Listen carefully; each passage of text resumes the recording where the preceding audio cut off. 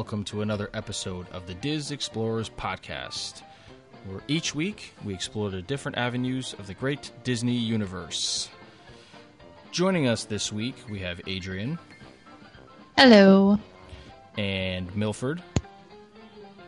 Hello. And Jessica. Hey, everybody. And Melanie. Hi, y'all. So, this week we're going back to Disneyland, which we don't do quite as often as I'd like to, but our dear Duchess recently took the Walk in Walt's Footsteps tour, which is something that I am very excited to do whenever I get out to Disneyland with my family. So I'm excited to hear about this. I don't think any of our other members have done it, to my knowledge. I know Milford didn't do it when he was out there recently, so... Yeah, I didn't have the time for that, unfortunately. So I'm going to... we're going to turn it over to Jessica and hear all about Walking in Walt's Footsteps. Awesome. And A+ for saying that without getting tongue-twisted, because I have a hard time sometimes. They could not have picked a weirder name. Okay, so the Walk in Walt's Footsteps tour is a 4-hour, behind-the-scenes-ish tour of Disneyland. It's just in Disneyland, not in California Adventure. And it's not really about, the park's full history and development, and it's not purely about Walt. It's kind of in the middle, where the whole point of it is you're supposed to be walking in Walt's footsteps, but seeing the park the way he envisioned it when he was first imagining it, designing it. So it's basically the beginning and what he wanted it to be. So a couple of things about the tour before I talk about what you see. It is 4 hours, so if it's something you're thinking about doing, it does take up half your day. That includes a meal, and you get to skip the line for 2 attractions, but it's still a very big chunk of your day. And then the other thing to keep in mind is that there's a lot of walking, so if you have any mobility issues, you should definitely get a wheelchair or scooter or whatever, because you walk back and forth across the park a bunch of times, and it's pretty tiring. I'll explain just a little bit of what this tour entails. So you start actually on Main Street, right in the center plaza, and your tour guide will talk to you about Walt's original ideas for why he wanted to build Disneyland, kind of just where this idea came from and how he wanted it to feel. I guess the predominant thing was not so much what he wanted it to look like or what he wanted to physically be there, but really the feeling he wanted guests to have when they were there. And one of the very cool things about this tour is that everybody gets a headset. So not only can you hear your tour guide really well, even in the noisy lands, but you actually hear audio clips of Walt. So on Main Street, you stand in the center plaza with the dedication plaque where he stood, and you listen to his opening day dedication on the spot where he delivered it. So it's really cool because you look at it today, but you're almost taken back in time. And that's kind of the idea of the whole tour. So you go through all of the original lands in Disneyland, which are Fantasyland, Tomorrowland, Frontierland, and Adventureland.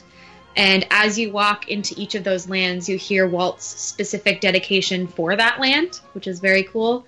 And then your tour guide will tell you about what Walt wanted to see and feel in this area, why he chose this theme for a land, and that kind of thing. And in my tour, the 2 attractions we got to cut the line for were It's a Small World and Alice in Wonderland. Cool. And this changes seasonally, but generally speaking, the 4 that I've heard people do the most are Small World and Alice, or the Haunted Mansion and Pirates. And I was super pumped about Small World and Alice because they always have crazy long lines, so it was really great to skip those. And then after you go through the main lands, you also go to New Orleans Square, because even though Walt he died right around the time that it opened, so he really didn't spend a lot of time there. It was kind of his last main project for Disneyland. So they'll talk about how dramatically Pirates and the Haunted Mansion changed, because they were originally going to be like walk-through wax museums and that kind of stuff. And for someone like me that spends a lot of time reading about Disneyland and learning about Disneyland, there was still a lot of information I didn't know. So it was very cool to get kind of this closer look at a place that I've become pretty familiar with. And so with that, I would say that it's for a pretty specific audience, because it's not that it's so much in the weeds trivia, but it's really about original intent and what Walt wanted. So if you don't care about that and you just kind of want to enjoy the park for what it is now, I'm not sure that you'd enjoy this tour because it's pretty nostalgic. But if that's up your alley, it's perfect. So after you go on a couple of attractions, you watch Great Moments with Mr. Lincoln and you walk all around, then you stop for lunch, which you pick upon check-in, and it's waiting for you at a reserved table, which is pretty cool. And then after lunch is the big highlight of the tour and the draw, the main reason people do this, which is a visit to the Dream Suite. And if you took this tour a couple of years ago, the special stop was Walt's apartment above the fire station. They don't go there anymore, but there are rumors that they're going to resume doing that because they've gotten permits to build an elevator or something. But for now, it's the Dream Suite. And for anybody that doesn't know, the Dream Suite was originally supposed to be an apartment for Walt and his family to stay in the park, because his firehouse apartment was only 800 square feet and it was a studio. And the Dream Suite is 2,200 square feet and has 2 bedrooms. So it was supposed to be a space for him and his grandchildren to spend time in the park together. Of course, he died before it ever opened, so it became office space, and now it is redone back to how they originally envisioned it, as an apartment. And you can't book it. You can't stay there unless you win a random lottery that they do once in a blue moon. I mean, it's a very rare thing. They said, because I asked, they said celebrities can't stay there. It's pretty unusual for Walt's grandchildren to stay there. They said a lot of times they kind of use it as office space. When they were designing the decorations for Disneyland's 60th anniversary, they put all their storyboards in there, but it's pretty much kind of almost like a little museum. Nobody really stays there. And unfortunately, I don't really have pictures to show because they were adamant about a no-picture policy inside. Mm-hmm. But I'll tell you a little bit about it. So when you walk in, you walk through this glass hallway that looks like an atrium, so you kind of feel like you're outside. And then there's 2 bedrooms, a master bathroom, and a living room. And each room has a theme and what they call a kiss goodnight. And what that means in the Dream Suite is that there's a button you push on the wall, and when you push that, something magical happens in the room. So in the Adventureland bedroom, which is the master bedroom, there's a painting of a lagoon over the headboard. And the kiss goodnight in that room is you hear all this jungle music all of a sudden, and the painting of the lagoon develops a waterfall, and mermaids spring up from the water. And then all over the walls, you just see shadows of palm trees all of a sudden. That's really cool. Freaking awesome. It's so cool. But my favorite Kiss Goodnight was the master bathroom. And the master bathroom is the Fantasyland room in the suite. So it's done up pretty similarly to what I've seen in the Cinderella suite. If you've ever seen pictures of that, it had the same feel in Disney World. But their Kiss Goodnight is the bathtub, which is in the center, is between these archways, and they play all this pretty harp music, and the ceiling transforms into a starry night sky. Oh, nice. So it looks like you're outside. It's so cool. And then the second bedroom is the Frontierland bedroom, and this has a Kiss Goodnight, and it has a painting above the fireplace, and if you flip off the light switch, it glows in the dark to show where the lights are in the park at night. Oh, wow. So you see all the streets lit up. It's really cool. And the Kiss Goodnight is along the crown molding, a train turns on, and it travels all the way around the room. Oh, that's badass. Yeah. And then the last room is the living room, which is kind of a mix of like a Fantasyland and New Orleans Square theme. And in that room, when you do the Kiss Goodnight, there's a huge clock, a grandfather clock, and it strikes midnight, and then you see Cinderella's shadow on it. There's a glass slipper on a shelf that starts lighting up and sparkling, and then there's a fake, well, it's a real fireplace, but it has fake flames, and they shoot off fireworks. Oh, nice. So, like I said, I couldn't get pictures of this stuff with one exception. They took a photo of you in the living room, and I have that on my blog. I'll post it on our Dis Explorers page so you can see it. That's the only picture I was allowed to take. Oh, and so one more thing, if you've been in there, or excuse me, if you've been in New Orleans Square and you look up, you can see that there's a little patio outside, and that's a balcony that is attached to the Dream Suite. And then I learned this when I was there, there's also another hidden patio behind the bedrooms that in this enclosed courtyard. So there's kind of a surprising amount of outdoor space there. It's very cool. That's cool. And even though I couldn't take pictures inside, there was no rule about taking pictures as you leave. And if you have ever been to Disneyland, you know that Pirates of the Caribbean is in this huge building, and the line is downstairs, and then you kind of work your way up and then go into the first floor. And the Dream Suite is on the second floor, and then there are this grand staircase on either side that kind of swing down. And for anybody that saw video of Johnny Depp when he was at Disneyland, he was hanging out on a balcony and waving to people. Right. That's the balcony for the Dream Suite. So that's how you exit. Oh, that's awesome. You enter in a hidden elevator behind the Pirates queue, and then you exit from the balcony. So I have a bunch of pictures from the balcony that I will also post so that you can see. But so did you figure out where that was in association to where Club 33 is? Yes. So it's not connected directly, but I think that they share a kitchen for when they have guests there. Okay. So the patio and one of the bedrooms in the Dream Suite is if you're facing the entrance to Club 33, it's to the left. Okay. So I think they might share a wall, but they're to my knowledge, they're not connected. See, I'd heard the rumor that they share a kitchen. Yeah. Because I think the intent was for Walt to be able to kind of pass to Club 33 without being noticed. So I think there might be a hallway, but at least when I was in the Dream Suite, I couldn't see a way to sneak over to Club 33 or anything. But they're right next to each other. They're in the same area. And the patio, because didn't you say you went outside onto a balcony when you were in Club 33? Yeah, we walked out they're like wooden double door, or kind of like wooden accordion doors that opened up, and you could walk out onto this patio that was about, I don't know, probably 8 feet wide, and they actually had tables set out there that you could sit at and eat as well. Okay, if that's where I think it is, it's right across the alleyway from the patio for the Dream Suite. Okay. So they're right in the same area. All right. Yeah, and then when you finish the tour, you get to walk down the grand staircase, which I was so excited about because I've stood under it waiting in line for Pirates so many times.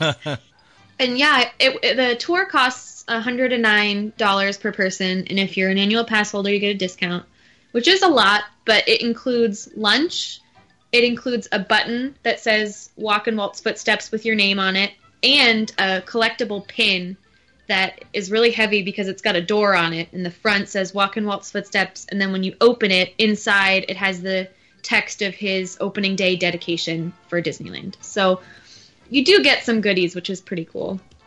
And I think, generally speaking, I would say if you're a person that is really into Disney and you're into the trivia and kind of the story behind stuff, and your goal is not necessarily to just run from ride to ride, then you get a lot out of this tour, and I think it's a really cool experience. But if you're someone that's never been to Disneyland, or you're only there for maybe 2 days, it is a huge chunk of time, so that's just something to think about. I don't know if anybody had any questions about it, or if you've done a similar tour in Disney World or something. Yeah, it's very similar to the one in Walt Disney World is Keys to the Kingdom, it's called. My wife and I had done it when we went September, because I don't know about this one, but in Disney World you have to be 16 or older. So no, you don't have to be 16 or older, but if you're under, you have to be with someone who's 18. Oh, I gotcha. Yeah, no, this I think it's 16 and older, and that's it. There's no children. And this one, maybe because you go underground in Walt Disney World, it's about a 6-hour tour. And I believe, though, it was not as expensive. I want to say it was under $100 with the DVC rate. So I don't know what the rack rate was, but I want to say with our discount, it was only like $79 or $89. It was like ridiculously cheap for what you get. And it's the same. Yeah. It's the same concept. You have your tour guide, you have the radios, There's nothing of Walt talking in that, though, so I'm glad that it's different in that respect, because obviously Walt never saw Walt Disney World's finished product, so how could he, really know anything about each land? He never got to walk there.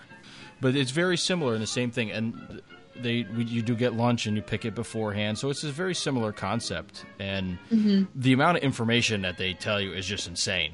I mean, I don't know how. We went to a bunch of backstage. I know I talked about it on here. I'm not going to rehash the whole thing, but we went to a lot of backstage areas, tons of history and nostalgia, and forced perspective things, and on Main Street they went through not all the Imagineers and special people on all the windows, but they did.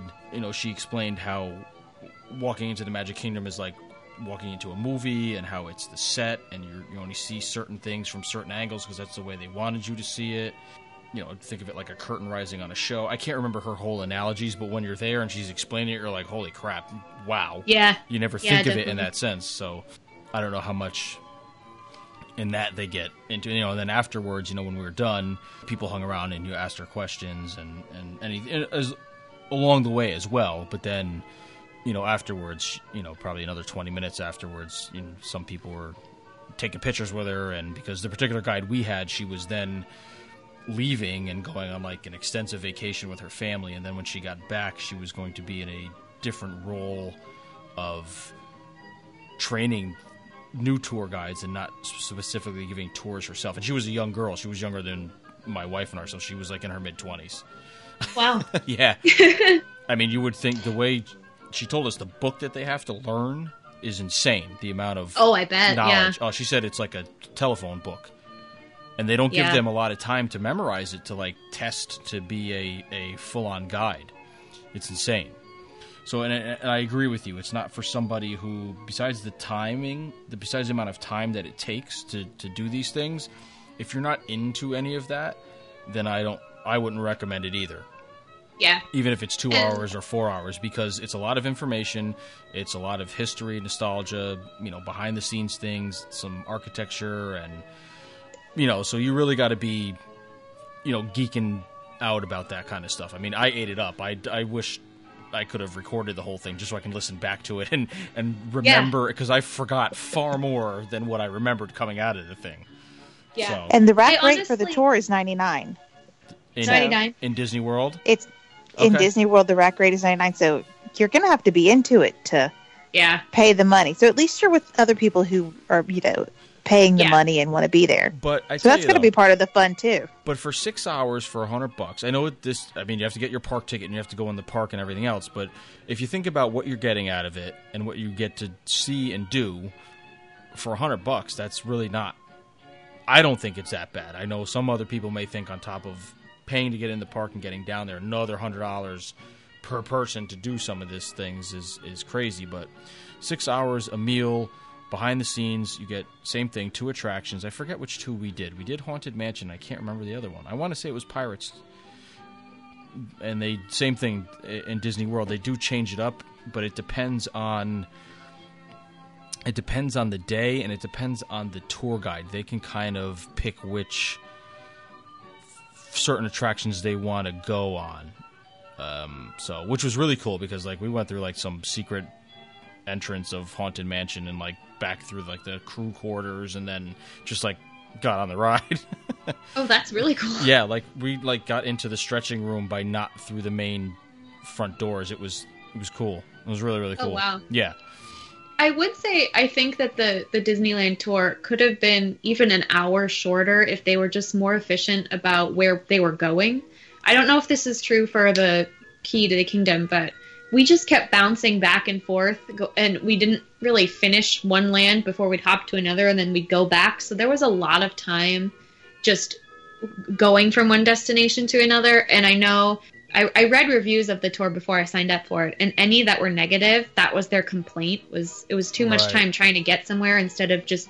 So I think if they stuck to one land and finished everything, it could have been shorter. But at the same time, you do get to listen to more audio clips that way. So if you think that's cool, it kind of balances. Right. Like we finished the tour, we watched Great Moments with Mr. Lincoln, which is at the end of Main Street. Right. And then we walked to lunch, which was on the other end of Main Street.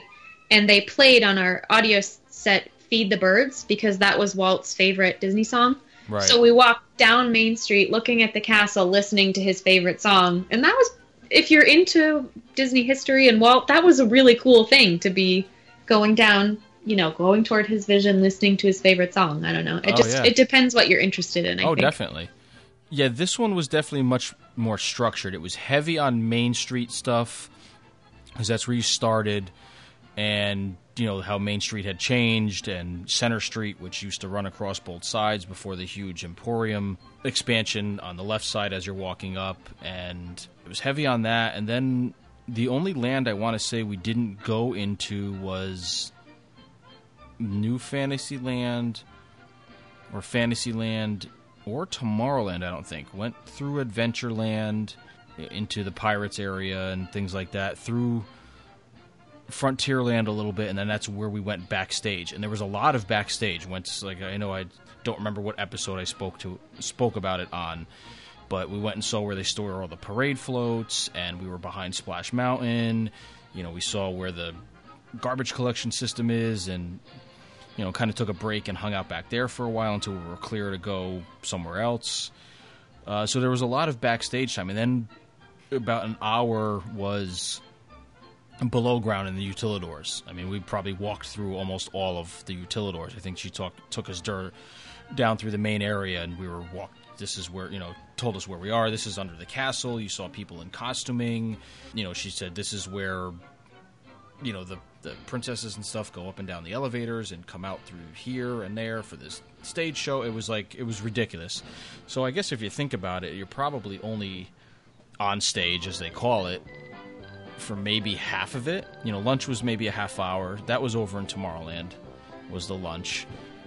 So, I honestly don't think they could have shortened it anymore, at least not the one in Walt Disney World, because there was just so much stuff to show and see. So I'm surprised that the Disneyland one is not as structured and not more heavily informative. I don't know why. I mean, I guess they have their reasons for it, but I was kind of surprised listening to you say about, I feel like you get more at the Walt Disney World one. And next time you're over here, you should, if you're here for a decent amount of time, I highly recommend you doing it, because I would love to. Oh, yeah. It's fantastic. I would definitely do it again. Even I know my parents have done it multiple times, just because it's just that good. I mean, as in with anything else, you hope you have a good tour guide, but I can't imagine they're lackluster with this. It's pretty. The way she was explaining it to us is it's pretty. They don't just let anybody do it. You got to be trained, and you got to know your stuff. Besides what they show you, besides what you have to learn, you kind of have to be able to have a great knowledge of the park and the history on your own as well. It seemed like when she was telling us about the interview process of how to become a tour guide. It wasn't just memorize the book, go in and answer some questions. You had to be your own person and put your own spin on it, so you didn't just sound like a robot talking text out of a book. So right, it was pretty. Yeah, they definitely in Disneyland play up. This was his original vision. This is the only park he ever set foot in, and they really talk about his being there, his watching the crowds come in from his apartment. So that's not to say it wasn't informative, because I learned a lot about the development of different areas, but It's probably equal parts a tribute to Walt himself as a person, and here's stuff to know about the park. Whereas it sounds like Keys to the Kingdom is much more, this is what's going on and how we do things and why it's cool and that kind of thing. Yeah, it seems like it's... Yeah, I agree with you. It seems like that's the vibe they're going for in Disneyland, they're holding that above everything else. And as they should. I mean, really, could you imagine if Walt actually ever walked in Walt Disney World, how much geekier it would be for us East Coasters? You know what I mean? Yeah. It's seriously, I mean, people would lose their minds. Definitely, I think they play on that factor big time over there, which is good. I mean, they should. So, I mean, and you definitely don't get to go in they don't take you in the Dream Suite or anything else here. And as far to my knowledge, it's the same criteria to ever get a chance to stay in it. I think it's just some random contest, and when or how they do it, I don't even think. I remember lots of people asking her, and she wasn't even positive on what the criteria is to get to stay there now. It's the same deal. You can't just like call up and be a celebrity or somebody famous and like, oh, I'll put $1,000 down to stay there. It just doesn't work that way. That's pretty cool. So yeah, anybody out there in Disneyland who wants to get a little bit of history and get that nostalgic feeling while walking through the park, then sounds like that's a win-win situation. And how big was the group of people you were with? They said that the max that they would do per group was 20, and I think mine was probably 15. So it's a sizable group. Yeah. Which is another reason why you really need the headset, because when you're in Tomorrowland and Fantasyland, you can't hear anything. So it's super helpful. And if you don't want to use the little clip that they have, you can bring your own earbuds and just plug it into the system too. Oh, right. Yes, that's true. Yeah, they had that too. I don't remember anybody having their own, but yeah, that little ear clip they give you is kind of funky. It's kind of big and dopey. I want to say the groups were the same size for ours too. I think we probably had about 15 people in ours, 12 to 15 if I recall. Very nice. Other news as of late, I guess, is all the Pandora soft openings that have come and previews and things of that nature. And I know Miss Adrian is going to be heading down there for this upcoming weekend, which is the weekend of the 19th, 20th, and 21st of May. Yeah, I'll be there on the 19th, which is also when, how do you pronounce his last name? Joe... Rohde. Yes, he's going to be there doing like personal tours on that same day. So I'm kind of just hoping to see him out of the corner of my eye at the least. That's awesome. He answered a tweet that I asked a question with somebody else earlier in the week, over the weekend. That was pretty cool. That is pretty cool. Which I think he does a lot. He is very interactive on Instagram, I know, with all his art pictures and stuff. And there was a picture in Nomad Lounge. A buddy of mine was hanging out there, and he took a picture of it and asked Joe Rohde where it was taken or what it was. And he answered him back sometime later, and I was like, oh, wow, that was really cool. I was like, where is this? And then, whatever, an hour or so later, he had answered both of us back again as to where he was pretty sure it was where he was when he took the picture. So I was like, cool, thank you. But I know he is he is one of those Imagineers that does answer people back. There actually is quite a few, because I follow 3 or 4 of them, and some of them are very interactive, like at least on Twitter. A couple of them are on Instagram as well, with some of their artwork and their personal sketches too, which is great. But it is cool to have conversations with some of them on Twitter, especially some of the retired ones that put out older pictures of the parks, like during construction, and especially some of the Epcot stuff, which I always geek out about. But that stuff's always fun for me to learn about all that history stuff. So if you're into that type of thing, there is definitely a bunch of good Imagineers to go and follow on social media. So, which you would think they would limit and restrict, like the Disney company, but I guess, their personal account is their personal account, as long as they're not talking about current business and things of that nature. The other thing we're going to mention quickly, we were chatting the other night just about some cruise bookings, I guess, that were opening up for the new season. So I know I'm not familiar with that stuff, but I guess there's a tiered system or certain days for certain club levels. I don't know. It's kind of like going to it was kind of like going to the jewelry store. If you were platinum, it's not gold, a new silver, system per se. Yeah, it's a new way they're doing it, where the Castaway Club, which is Disney Cruise Line's loyalty program, Castaway Club, they're allowing for new bookings, because today we're recording this episode on May 15th, and today is the day where the platinum level cruisers can begin booking for the fall 2018 cruising season. So that's quite a bit of ways away, but that's how booking seasons go with Disney Cruise Line. So if you have taken 10 cruises or more, if you've completed 10 cruises, you are a platinum member of the Castaway Club. If you've completed 5 cruises or more, you are considered gold, and you can begin booking tomorrow or May 16th for the fall 2018 itineraries. And the silver Castaway Club members, and that is anybody who has even taken 1 Disney cruise before, you are a silver member of Disney's Castaway Club, and you can begin booking on Wednesday the 17th, And those are all by phone. And that's where having that Disney travel agent in your corner comes in handy, because they can wait on the phone for you instead of you waiting on the phone. Holla. Yes. Absolutely. Everybody else, if you've never gone on a Disney cruise before or you prefer online booking, that opens for everybody on Thursday the 18th. And I'm looking forward to that, because I like getting in, because I geek out over the cruise stuff. I geek out over manipulating fares for different areas of the ship and which rooms are going to be more cost effective and how to break up a family. Not like really break them up into different rooms to see how to break up a family.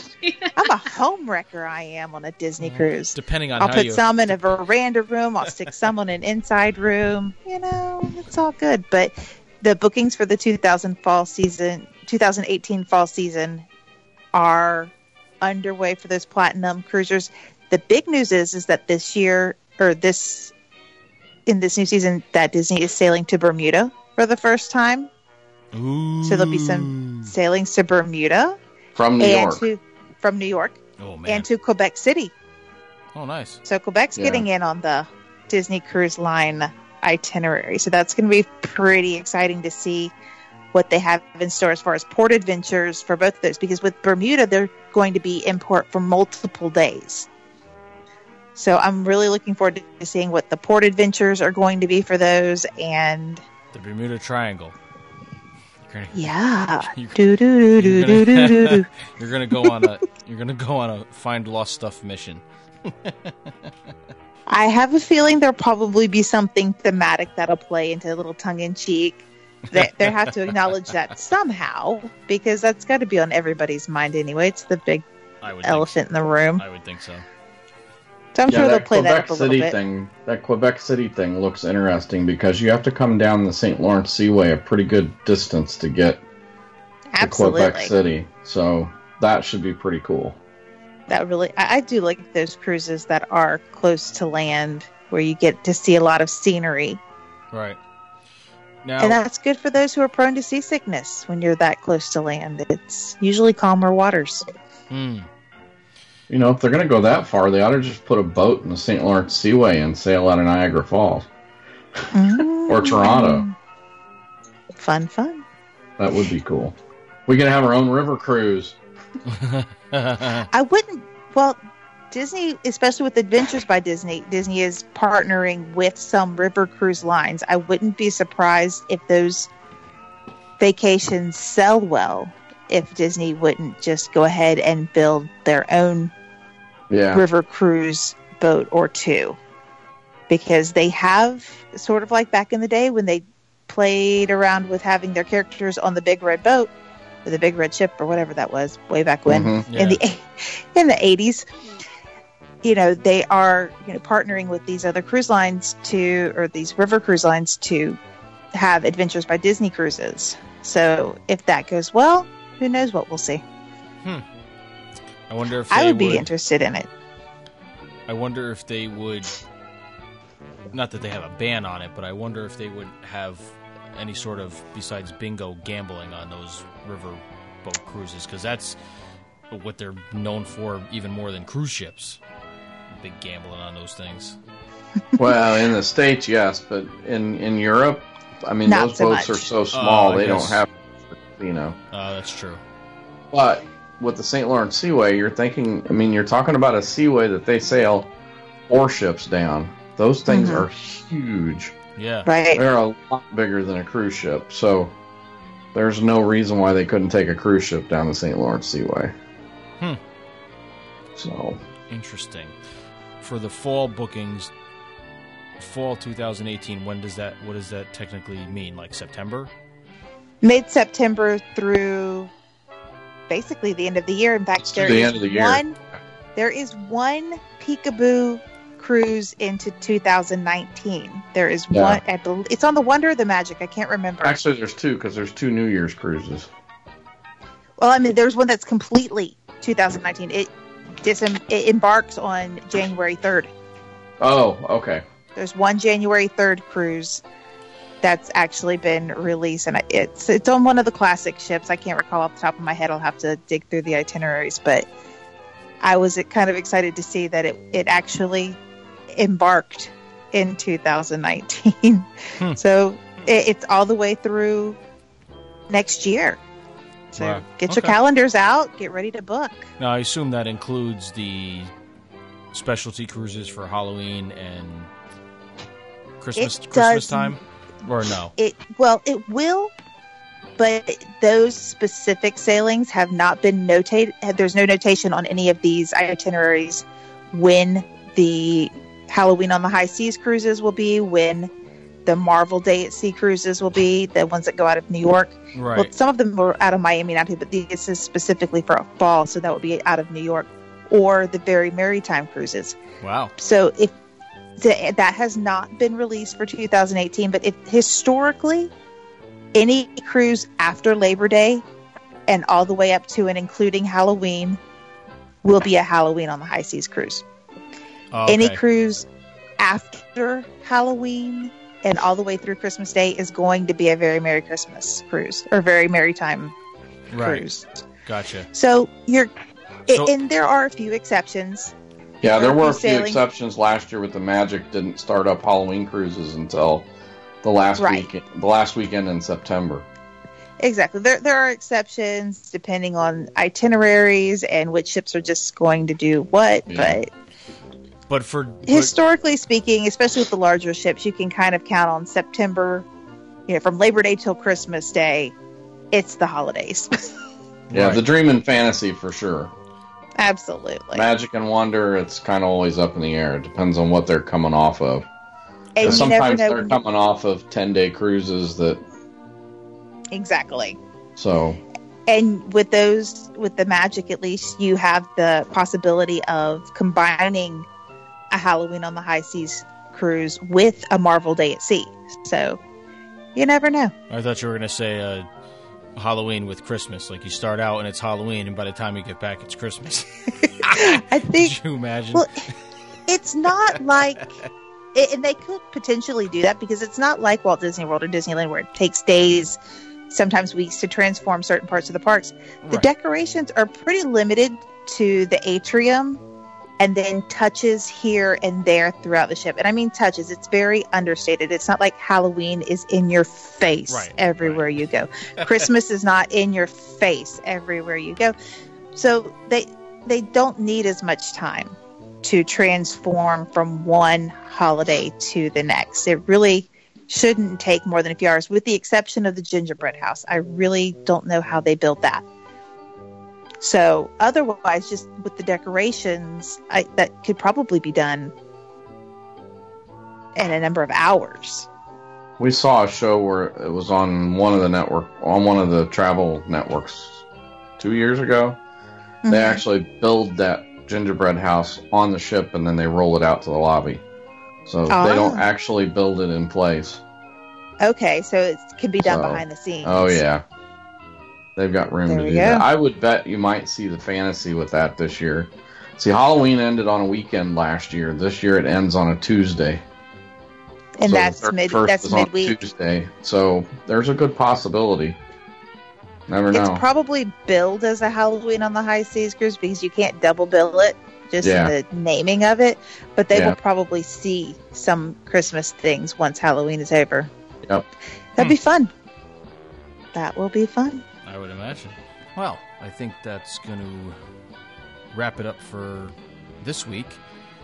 Milford, did you want to put another plug out for your Indianapolis meet? Oh, yeah. We talked about it last week, but we have a Indianapolis, we call it the Indy Disney meet, coming up in August this year. If you're going to be in the Indianapolis area, right here in my town of Noblesville, Indiana, at our fairgrounds, on August 26, 2017, the 10th anniversary Indy Disney meet.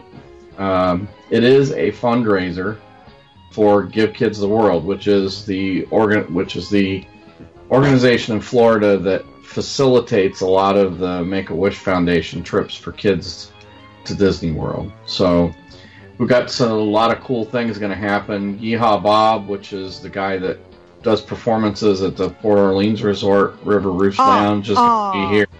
You have Yeehaw Bob. We've got Herbie the Love Bug's going to be here this year.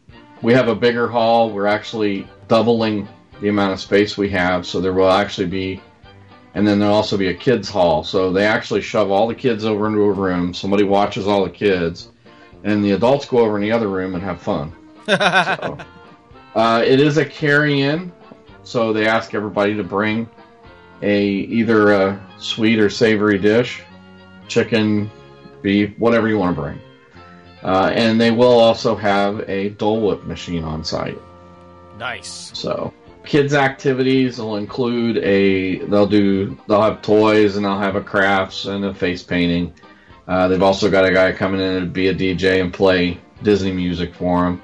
They'll probably play a couple movies. Last year, I think they played Big Hero 6 in the hall for them. They have princesses from Once Upon a Princess, Indiana. The two girls that came last year were, drop-dead duplicates of Anna and Elsa. So that was pretty cool. We have the guys from the 501st Legion. So those of you that don't know what the 501st Legion is, that is actually it's a worldwide organization that does philanthropic activities for children's hospitals and stuff, but they all dress up in Imperial costumes from Star Wars. They also have those guys are awesome. Oh yeah, yes. They are way awesome. They certainly are. The one guy with his R2M5 will be there. It's a knockoff R2D2. And we will actually also be recording a live podcast from there. I'm going to be a part of the recording that we do with the Be Our Guest podcast. Oh, Mike Rallman. Mike. And I will also be recording there for our podcast as well. There's a website I will post. We'll put it in the show notes. It has a lot of pictures from last year's event. They raised, I want to say, close to $13,000 last year for Give Kids the World. So. Wow. Nice. It's a very, very good organization, and we actually have our own 501c3 here that's Magical Wishes for Kids. That is what runs this Disney meet. So there's that. And, shameless plug, if you're looking to book a Disney cruise or a Disney trip, go ahead and give me a call. My information's in the show notes, and we can get you set up with wherever you want to go. Very good. Absolutely. You had me at Yeehaw Bob. Yeah, they said he was coming. I'm like, oh my god, that's way cool. He is amazing. For those of you who don't know, he's the piano man who plays, what is it called? The River Roost Lounge. River Roost Lounge over at Port Orleans Riverside. He is amazing. I've seen him many times. Never disappoints. Definitely good to have your kids in the other room so that you could just sit back and enjoy. Yeah. And the other thing is, there'll be a silent auction. They get all kinds of Disney stuff donated. So there's a silent auction. They do a 50-50 raffle. Everybody that gets there gets a door prize ticket, and you can buy additional ones. And I think last year they gave away close to $1,500 or $2,000 in Disney gift cards and other miscellaneous donated Disney stuff. So beautiful. Fun. It's a good time. I've been involved with it for most of the 10 years. There might be 1 or 2 years there I didn't make it. Awesome. All right. So definitely, if you're in the area or anywhere within that area, or you feel like jumping on a flight, go out there and support Give Kids the World. They're definitely a great organization, and I know they do help as much as they can with Make-A-Wish and helping sick or disprivileged children get to Disney World with their families and enjoy, however length of time that they're there at the parks. But they definitely, I do see pictures a lot that people post from especially through the 501st and through Mike Rallman, who I follow both on Twitter, and he's definitely involved in it a lot. I know he does a lot of stuff for them too through his podcast. But yeah, it's definitely a good thing. It's awesome to hear stuff like that. So. Okay, and with that, I think we're going to wrap up this episode. We thank you for listening. I hope everybody's been able to download ours easily in our transition over to the new Podbean server. Everything should be smooth sailing at this point now. If not, drop us a line. on any of the social media platforms or right on our website, and we'll try to help you out if you're still having problems downloading or if you're having issues getting back episodes. So, and you can and if there's a service you're using that we're not on, let us know as well, because we can obviously get it added. Yeah, definitely, without a doubt. Yeah, I think we have most of them covered. Head on over to the DizExplorers.com on the World Wide Web, and you can find links there to all our other social media platforms for the podcast. You can find links for all our troopers and for all our own personal accounts as well on all the social media platforms. And you can download us on Podbean now, Google Play, iTunes as always, Stitcher, the TuneIn app, and we are also on YouTube for audio only. Thank you again for listening, everybody. Have a great week. We'll talk to you another time.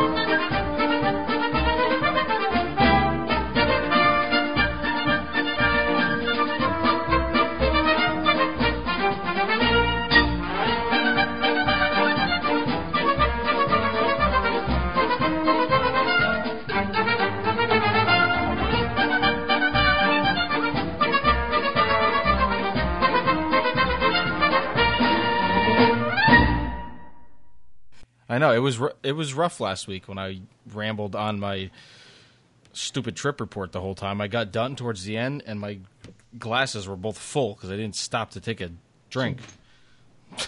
I had a warm beer at the end of yapping for an hour. Oh, wow. Yeah. That's what happens when I go away for a week. You weren't there. Adrian wasn't there. I know. So just poor Milford and Jessica had to listen to me. Or Milford and Chris. We had a good time. Yeah. Yeah, that's right. I'm sure. Milford and Melanie got to hear me on Friday. I wasn't letting them go without. No. Stupid thing. It kept going off and going off. I'm like, what the hell do they keep calling for? I'm like, what are they doing? I was up at my parents' and I was running the kids everywhere. I was like, you know what? I was like, I'm answering it this time. That's it.